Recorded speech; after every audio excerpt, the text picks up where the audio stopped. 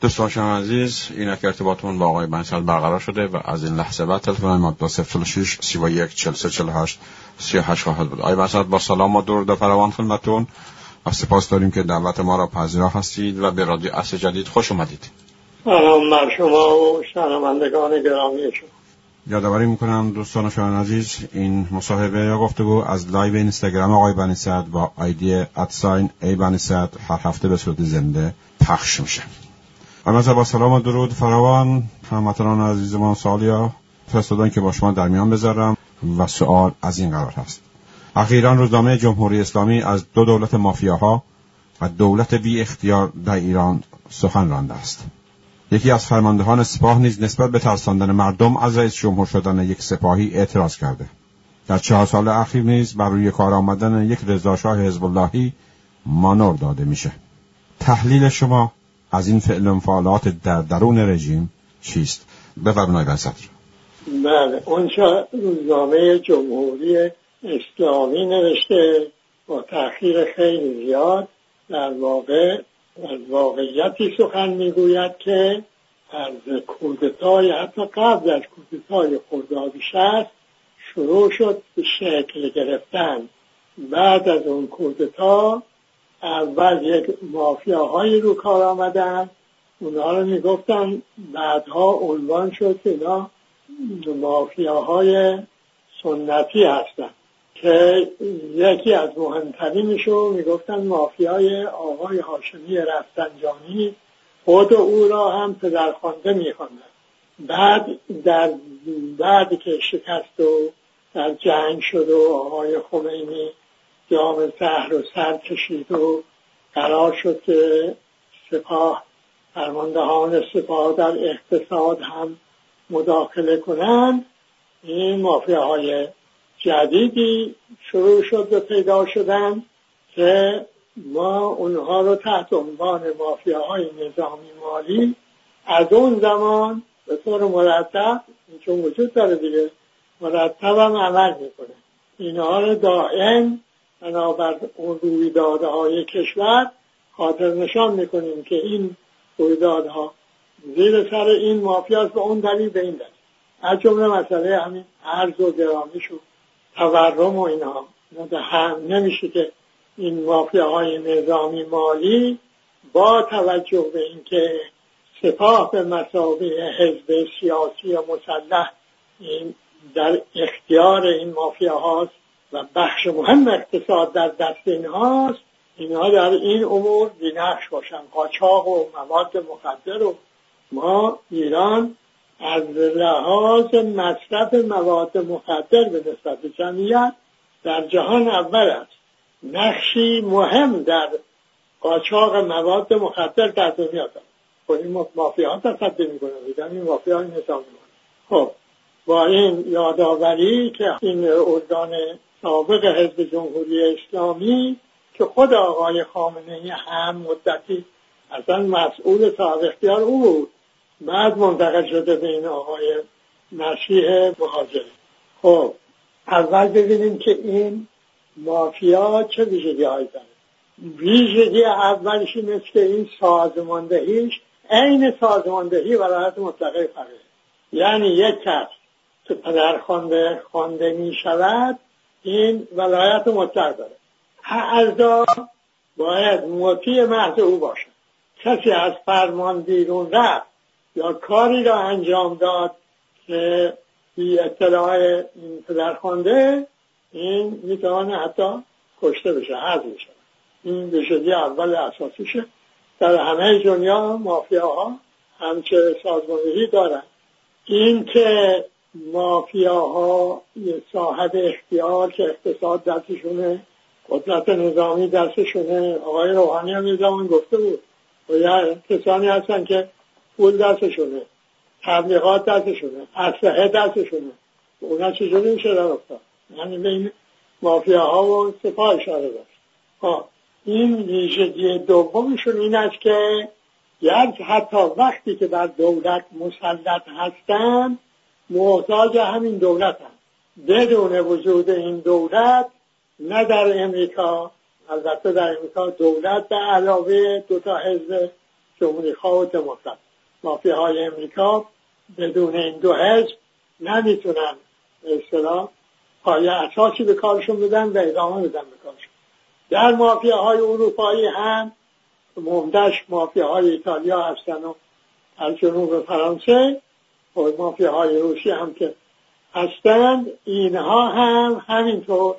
اینکه مافیایی تصور کنید بدون رابطه با یک مرکز قدرت پذیرفته ثابت پایدار، این قابل تصور نیست. اینه که وقتی در ایتالیا گفتن انقلاب ضد فساد شد، دستگاه قضایی شروع کرد به تصفیه دولت و احزاب سیاسی از سران فاسد اونها و بعد شد اینا همه از حزب سوسیالیست که رهبرش مدتی هم نخست وزیر ایتالیا بود فرار کرد به تونس بگیر تا حزب دموکرات مسیحی، اینا همه مافیاها به اینا اتصال داشتن با دستگاه های نظامی و چیزهای دولتی هم شدیم. تو ایران هم همینه. بدون این مرکزی که ولایت مطلقه فقیه هست این مافیاها نمیتونستن شکل بگیرن، نمیتونستن این قدرت رو پیدا کنن، نه بر دولت مسلط بشن. این ویژگی دوم. اینکه قدرت دو عنصر اصلیش زور و فساد هست، نه این پدید می آورد مافیاها رو.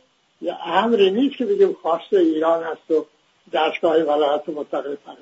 هر جای دنیا یک قدرت پذیرفته ای که جامعه این رو پذیرفته، حالا بخشی هم مخالف ولی پذیرفته، مثلا سرمایه‌داری تو امریکا، دو تا حزب تو امریکا، این دولت در اینها پذیرفته شدن.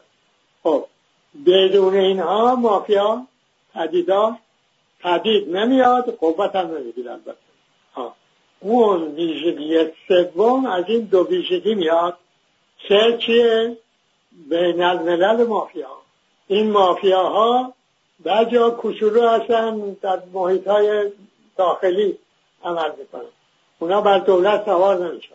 اونهایی که بر دولت سوار میشوند یا یه موقعیت خیلی قوی مهمی پیدا میکنن در جامعه ها، اینها در دنیا شبکه ها ایجاد کردن که با هم در اتصالن که بهش میگن بین الملل مافیا. مثلا این مواد مخدر در افغانستان تولید میشه، در آمریکای لاتین تولید میشه، در آسیای جنوب شرقی تولید میشه. خب این پخشش کی به عهده داره؟ اصلا خود این تولید و پخشش رو کی تصدی میکنه؟ این مافیاهای بین الملل مافیا. بدون این بین الملل مافیاها قاچاق در سطح جهان، تولید و توزیع مواد مخدر ناممکن. مافیاهای که موضوع کارشون مشروبات و الکلی ناممکن. مافیاهایی که کارشون پول، ارز، سفید کردن پول ناممکن. مافیاهایی که کارشون داروهای گران قیمت ایناست ناممکن. مافیاهایی که کارشون اسلحه است ناممکن. این سه تا ویژگی دارن. اینکه حالا به جامعه ایران افتادن 40 ساله، این یک قسمتش مربوط میشه به این ویژگی‌های سگانی، اساسش هم مربوط میشود به استقرار ولایت مطلقه فقیه. بخواهید شما این مافیاها رو در ایران از میان برداری، ناشدنی مگر اینکه اون ریشه رو چیزی به خشکانی که ولایت مطلقه فقیه. خب این راجب قسمت اول بحث. حالا این روزنامه میگوید که ارز و دارو و گرانی و قاچاق اینا در دست این مافیاها. کنسورسیوم گفته میشه، کنسورسیوم مافیاها. اینا در سطح داخلی، در سطح جهانی هم همون بین الملل مافیا. خب چجوری اینا افتاده دست اینا؟ ارز که دولت که نفت میفروشه و ارز میاد دست دولت، چجوری منتقل میشه به این مافیا؟ که الان این بازی ارز که قیمتش رسونده به 30,000 تومان، این که تنها مافیاها نکرده که گفتن که این بدون دولت نمیشه، هم این انتقال ارز به این مافیاها. حالا توضیح میدیم که چگونه منتقل میشه. هم این بازی با قیمت ارز که دولت بودجه نمیرسه، الان هم میخوان بودجه 1400 رو ببندن، مبنا رو قرار دادن ارز 11400 تومان. پس دولت بودجهش نیاز داره که دلار قیمتش گران باشه تا بودجه آقا تامین بشه.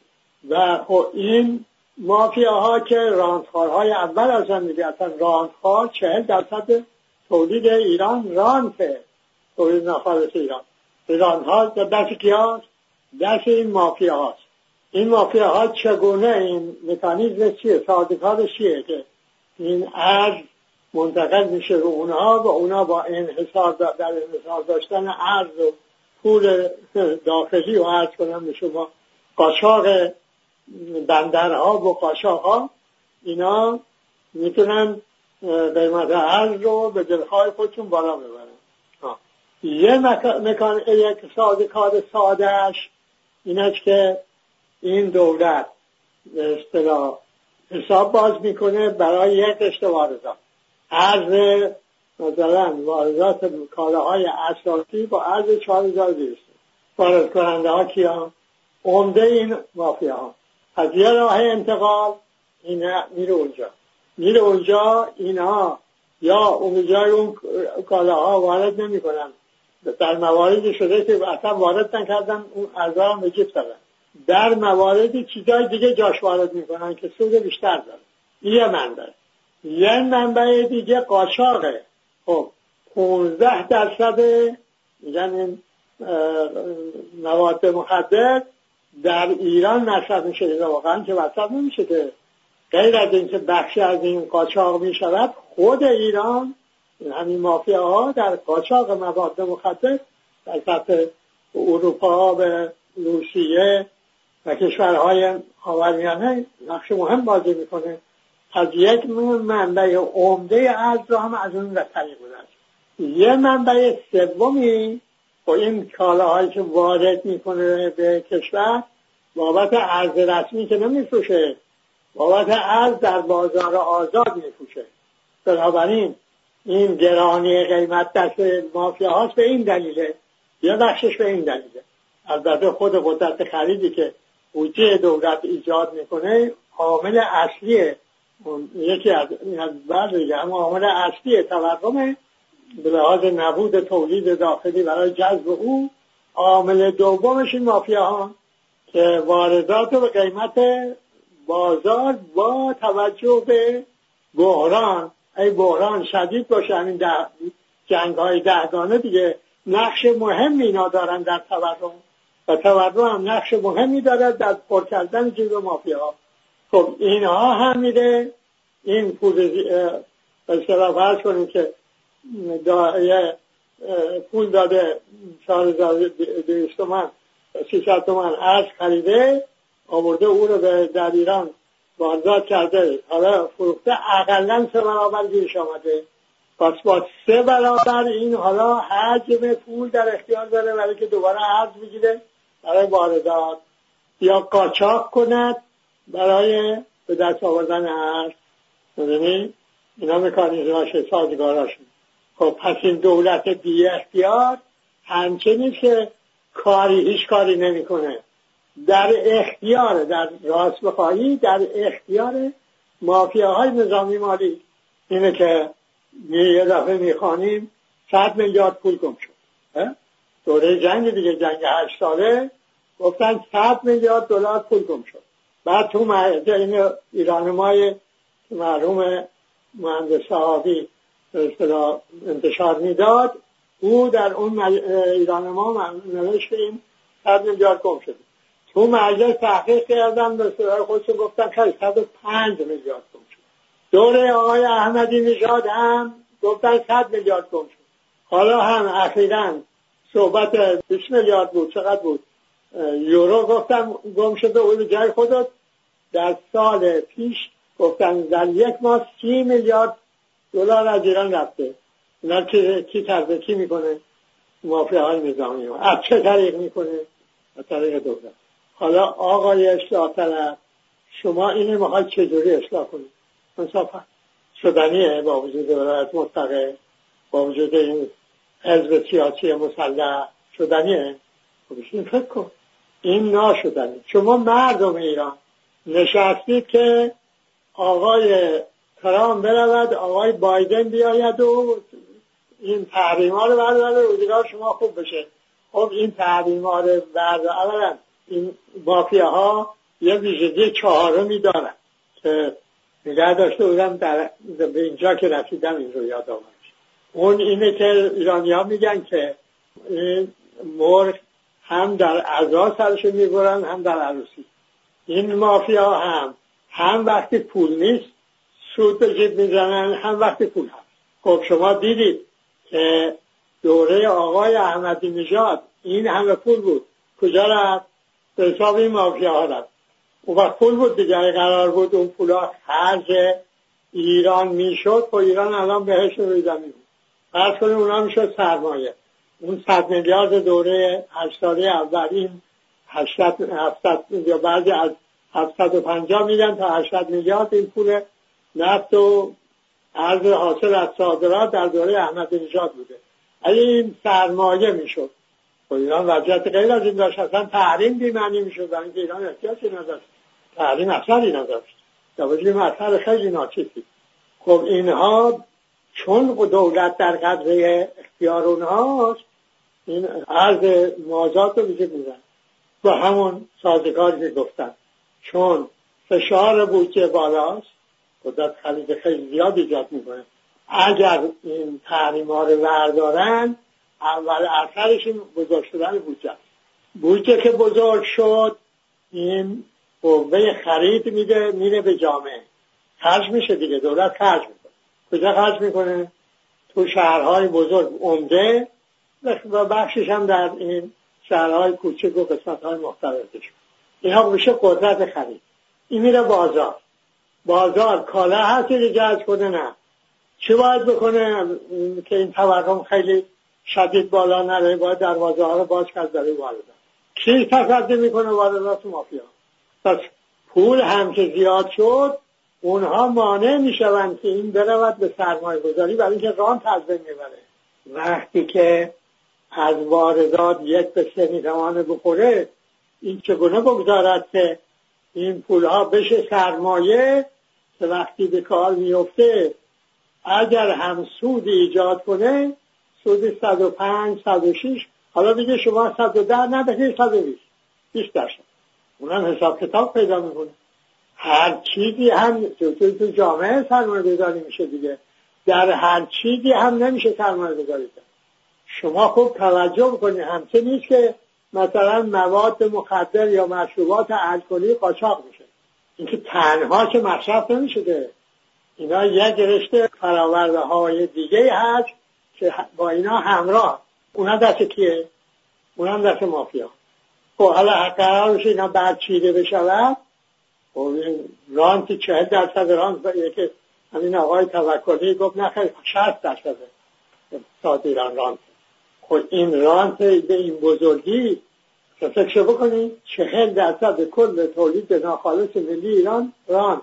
خب این رانت بخواه از میان برخیزه، یعنی مافیاها باید از میان برخیزن، ساختار تولید عوض بشه، ساختار بودجه عوض بشه، ساختار نظام بانکی عوض بشه. یه عامل مهم که در اختیار مافیاها همین بانک‌ها میره. اینا بانک‌ها کارشون اینه که این اون چه در ایران تولید میشود از سرمایه، اینا رو جذب میکنن، تبدیل میکنن به ارز. از طریق این مافیاها از طریق بانک‌ها تبدیل میکنن به ارز، خارج میکنن، در اون شبکه بین المللی مافیاها به کار میاندازن.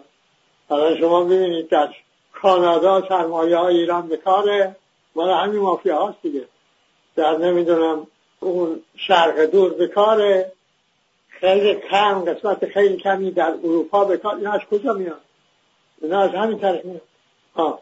به این ترتیب که شما توضیح دادم با این روشنی و شفافیت که خوب متوجه بشوید این مافیاها با 4 ویژگی که گفتم چگونه پدید میآیند، چگونه عمل میکنند و این سرطان تا وقتی هست این شما اقتصاد تولید محور پیدا نمی کنید.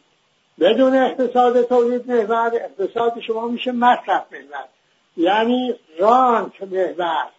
اون 40% برای اینکه واردات صادرات دیگه. این محل عمده است برای رانتخواری. خب این بیکاری پس افزایش پیدا میکنه، کشور بیابان میشود. چرا؟ برای اینکه خب این تولیده که با جمعیت رو در نقاط مختلف کشور نگه میداره. اگه این تولید نباشه اینا نقاط مختلف روستاها رو ول میکنن میان شهرهای بزرگ، چون در اونجا فقط میشه یک درآمدی بخور نوید پیدا کرد و نخور.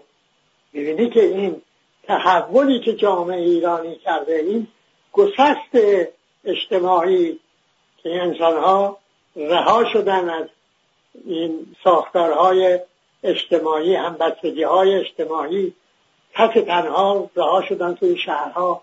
اونجا تو شهرها باید بگردن اصطلاح آدم‌های پیدا کنن که مثلا همشهری باشن، احتمالاً یک روابط خانوادگی نسبی سببی داشته باشن، همدیگر باز بیابن، یک گروه بندی هایی به این ترتیب پدید بیارن. این که شما میبینید دولت از هم گسیخته است، به هیچ کاری توانا نیست جز این کارهایی که مافیا میخواد، اونها رو خوب انجام میده. بگو مبارزه با کرونا بلد نیست، بگو بده ارز و بذار در اختیار مافیاها. دقیق دستگاه‌های بانکی مرتب منظم عمل میکنه. بگو اعتبارات بزرگ بده در این مافیاها. بانک‌ها میگن الان این همه منابع بانکی که سوخت شده اینا رو کی برده؟ چرا این دستگاه بانکی ایران برشکسته است؟ برای این پولای عظیمی رو این مافیاها گرفتن، پس میدن بازم میگیرن. اینا همه به اختیار اونا. خب حالا در وضعیت چنین، در چنین وضعیتی با این ساختاری که دولت پیدا کرده که در فوقش یک دستگاه ولایت مطلقه فقیه هست و حول اون مافیاهای نظامی مالی و حزب سیاسی یا مسلح، یعنی سپاه و زواهدش بسیج و این شما اصلاح ورد نمیداره. این باید عمل جراحی میخواد. باید اون ریشه رو قطع کنی و عمل جراحی نکنی. این که شما تصور بهبود وضع داشته باشی تصور باطلیست. خب 20 سال پیش گفتم که سند چشمانداز 20 سال بخوانید، الان در سایت انقلاب اسلامی هست، بخوانید ببینید که اون زمان چه ایران بهشتی به قلم آورده بودن که بله بعد 20 سال می شود ایران این بهشت. حالا اون 20 سال گذشته، آقای حکومت روحانی میگه 60% مردم فقیرن، محتاج یارانه. از لحاظ بی‌اعتباری پول ایران مقام سوم در جهان دارد، از لحاظ تورم همینطور در مقام اول در جهانه، از لحاظ فساد هم همینطور. یه روزه که پیدا نشد اینا در طول زمان پیدا. حالا این آقا میگوید که یعنی این آقای سردار کوثری فرمایش کرده که مردم رو نترسانید از رئیس جمهور شدن نظامی. گفت نظامی غیر نظامی، این دولت در اختیار مافیاهای نظامی مالیش. باید به دولت مردم ایران هشدار داد. مردم ایران تا این ریشه فساد هست، این مافیاها هستن، دولت نه در اختیار شما، در اختیار مافیا. شما هم که اختیار نان روزانتون در اختیار دولت و لحاظ بودجهش، سرنوشتشون نوشته شما دست مافیاهای نظامی مالی. بی خود رو فریب ندهید. میخواید از این وضعیت رها بشوید، باید که تصمیم بگیرید، وجدان پیدا کنید به حقوقتون، عمل کنید به حقوقتون، توانایی های خویش رو به یاد بیارید و به کار بگیرید. راحت برای این بیماری کووید کشته میگید، باکتون نیست. هموطنانتون میبرن تو کشورهای مختلف به کشتن میدن، باکتون نیست. تو این خشونت‌های تصادفات از بین میرن، باک تو نیست. مواد مخدر از بین میبره، باک تو نیست. اعتیاد مشروبات الکلی از بین میبره، اینا باک تو نیست.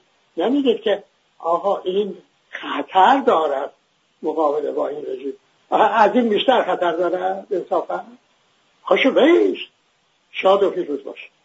سپاس فراوان آقای بنیصدر شما.